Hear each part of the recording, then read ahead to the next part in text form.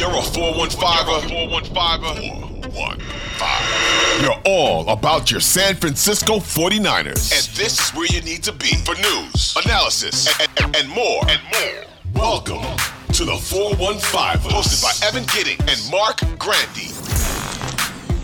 What is going on, everyone? Welcome into a celebratory edition of the 415ers podcast. This is Evan Giddings, Mark Grandy with you, coming at you 3 times a week, Odyssey Sports Podcast Network. Please download, rate, and subscribe. 5 stars are appreciated. Mark, my good sir, how are you doing after Brock Purdy's first career start went about as flawlessly for him as it could have? Yeah, fantastic win for the 49ers, 35-7, but kind of similar to last week, Evan, when we were dealing with the Jimmy Garoppolo injury.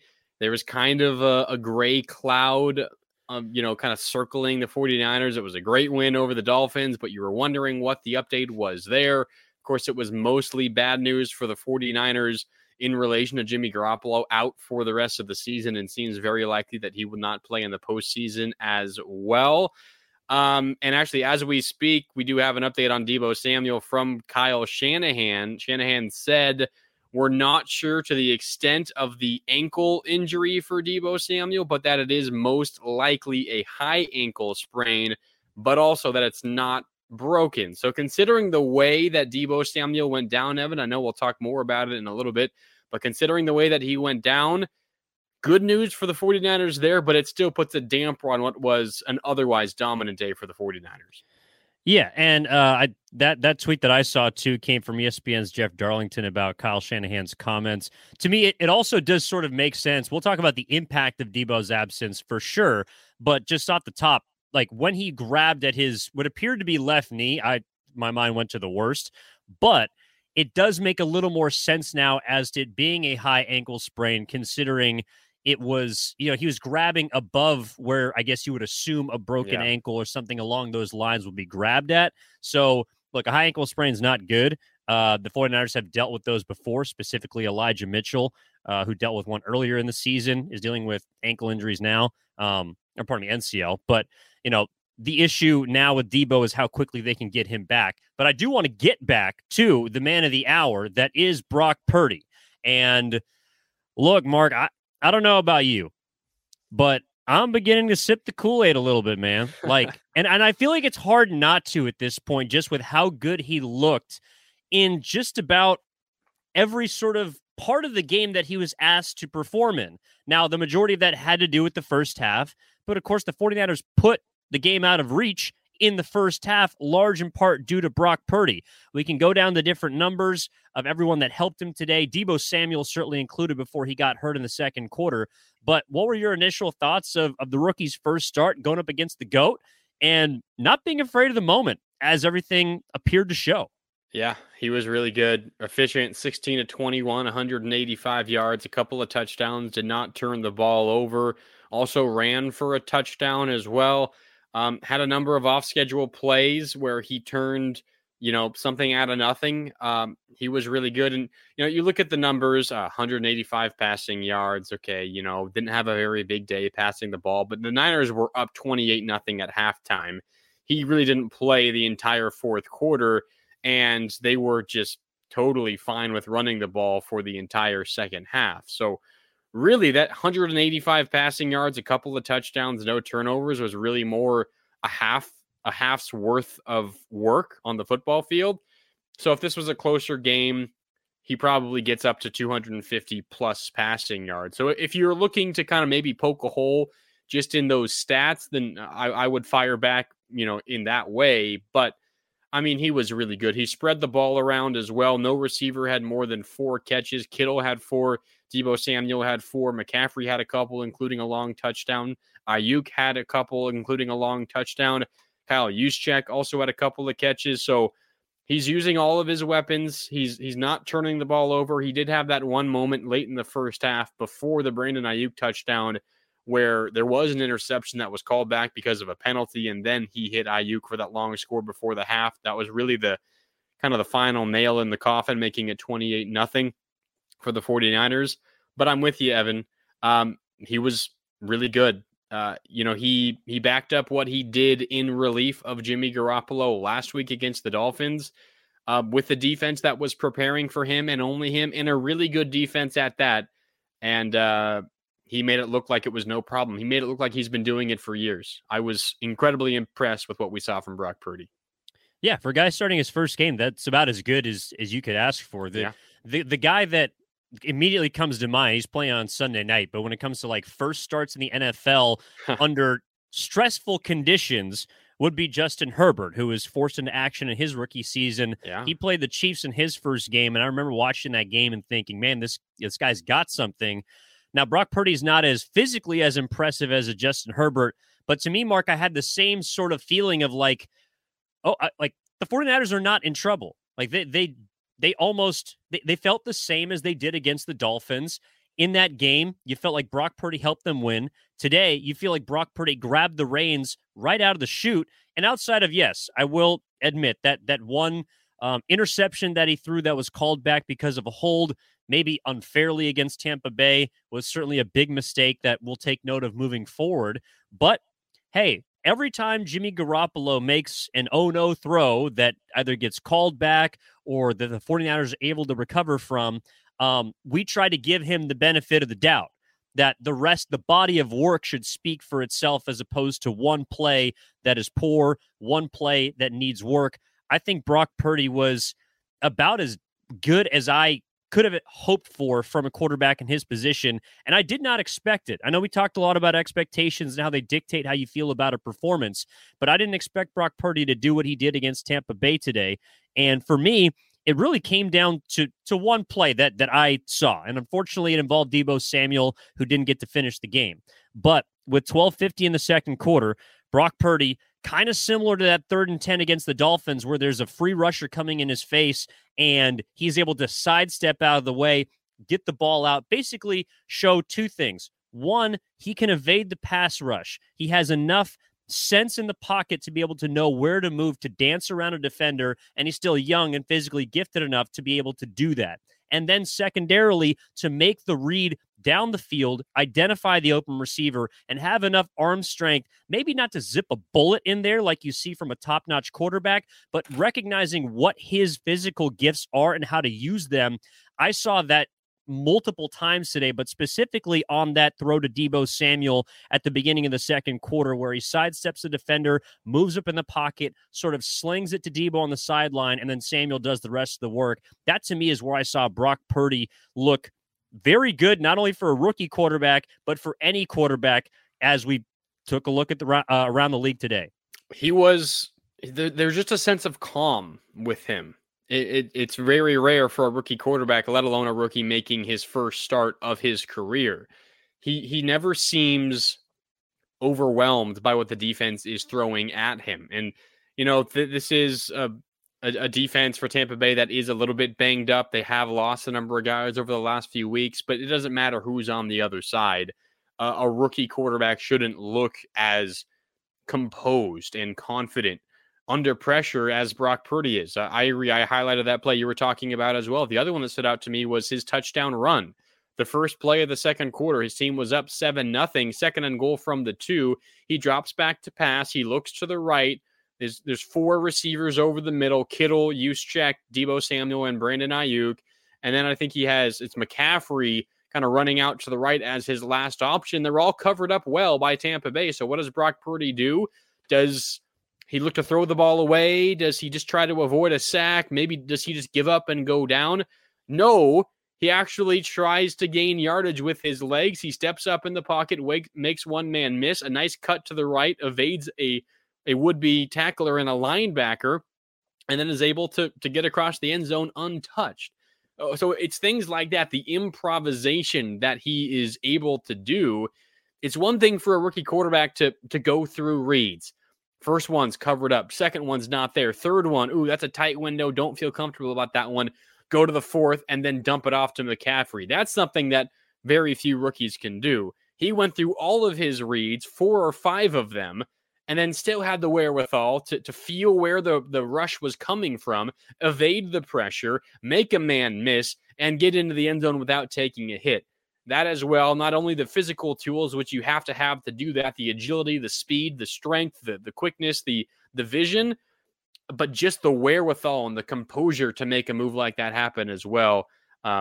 Impressive from Brock Purdy all game long, but that was also a play that stood out to me. And on the end of that play, we also saw some animosity. We also saw some fire. I mean, we saw a guy that was hyped to be scoring his first rushing touchdown. He had 3 touchdowns on the game. All 3 of them came in the first half. And I understand that, look, Tampa Bay, both due to maybe some tough calls as well as their own ineptitude, like they shot themselves in the foot multiple times today, as you can make an argument the Dolphins did last week. Tom Brady was not very good today. That does not happen very often. Tom Brady was not good. He didn't get help from many of his receivers, but even when he had them open, he missed them. Didn't get help from his running game. Didn't get help from his offensive line, and damn sure didn't get help from his defense that was missing both of their starting safeties, along with losing Vita Vea early on in the game. Like, there were things that certainly worked in the 49ers' favor today. But when you have all of that, again, working for you, 35-7 is what should happen. You get credit for doing what you should do against an inferior opponent and one that's banged up and continuously hurting themselves like the Tampa Bay Buccaneers. We don't usually see a guy like Tom Brady that has a lot of, I guess, backstory, motivation entering this game. And he's a guy that shines under the bright lights. But today it was Brock Purdy with clearly the better team, clearly the more prepared team, and a team with a better game plan that took full advantage of Tampa Bay and stomped them right from the get-go. Yeah. Niners they dominated every category in this game. You look at just the raw numbers. I mean, the yards even out a little bit towards the end because the Buccaneers were just getting a bunch of garbage time drives together. And that was where, Mike Evans was held without a catch until, garbage time in the fourth quarter. Yards weren't terrible, but 404 for the Niners to 322 for the Buccaneers. The Niners dominated on the ground. We talked about it on Friday in our preview episode for this game. The Buccaneers just have an incredible inability to run the ball. It is staggering how bad their run game is. They ran the ball for 69 yards, 19 carries, 3.5 yards per carry. Not a terrible number, but still. They threw the ball, 55 times. Tom Brady attempted 55 passes in this game. And, of course, you get down by a lot early, you're going to throw the ball a ton. But that has happened a lot for the Buccaneers this year as well. The 49ers did not allow the run game to get going, which I'm not saying that's a gigantic win because the Buccaneers have the worst run offense in the league. But you face 55 passes. You only give up 7 points. It's 253 passing yards. You didn't sack Tom Brady once. It's because it was a lot of quick throws, not very many long developing plays. But really anywhere you look, the Niners were dominant in this game. I think the line I used when previewing this game, Evan, was infuriating. The Buccaneers are the most infuriating offense to watch in the NFL. And I think, if you tried to take in this game from the Tampa Bay perspective, you would feel that feeling because they have Chris Godwin. They have Mike Evans. Rashad White out of the backfield is a really good rookie running back.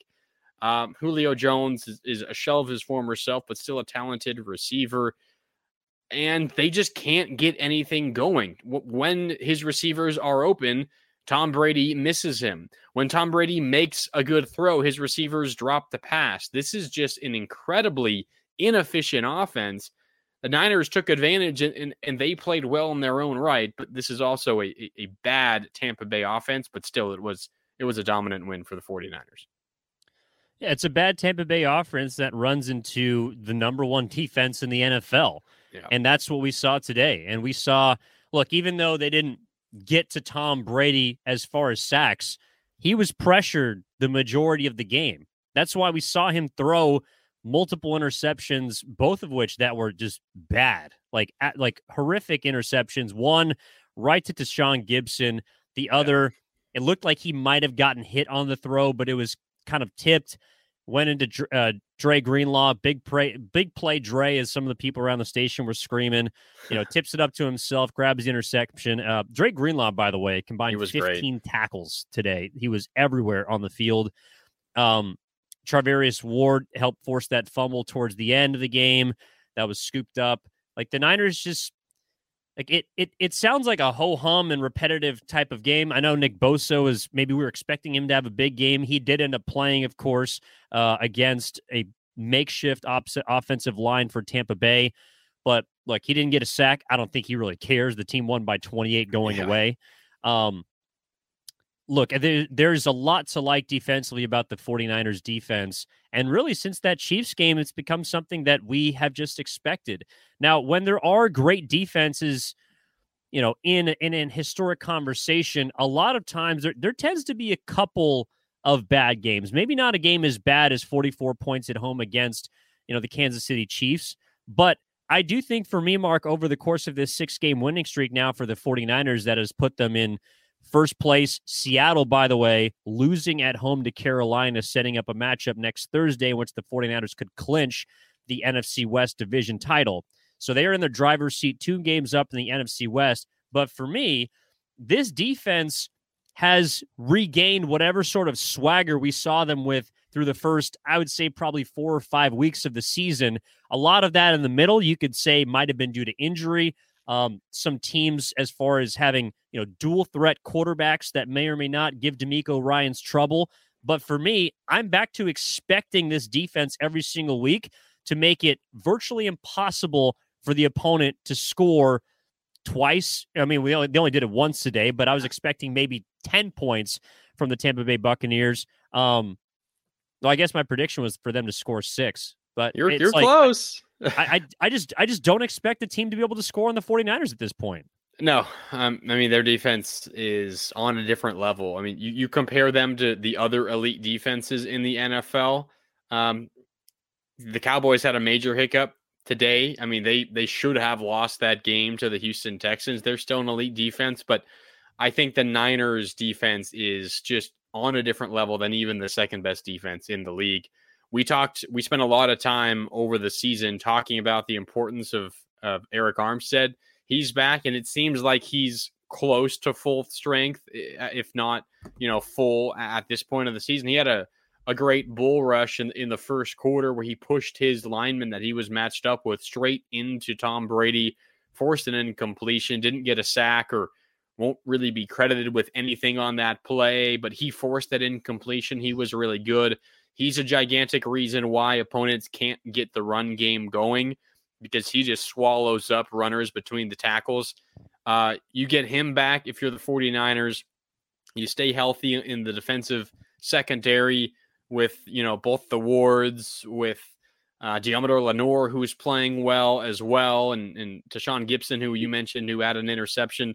The Niners defense is just improving. There were some minor injuries here and there, specifically some depth pieces on the defensive line up front. We'll talk more about those guys and check in on their status as the week moves on, heading into Thursday against the Seahawks, Evan. But I'm with you. You're at the point where if an opponent scores 20 points on this Niner defense, you're a little shocked. That's how good they are, no matter who the opponent is. It could be, the Dolphins, like last week, who are a really high-powered offense. They score 20, you're still going to be a little surprised because that's how good they are. Yeah, I would definitely tip my cap in that case.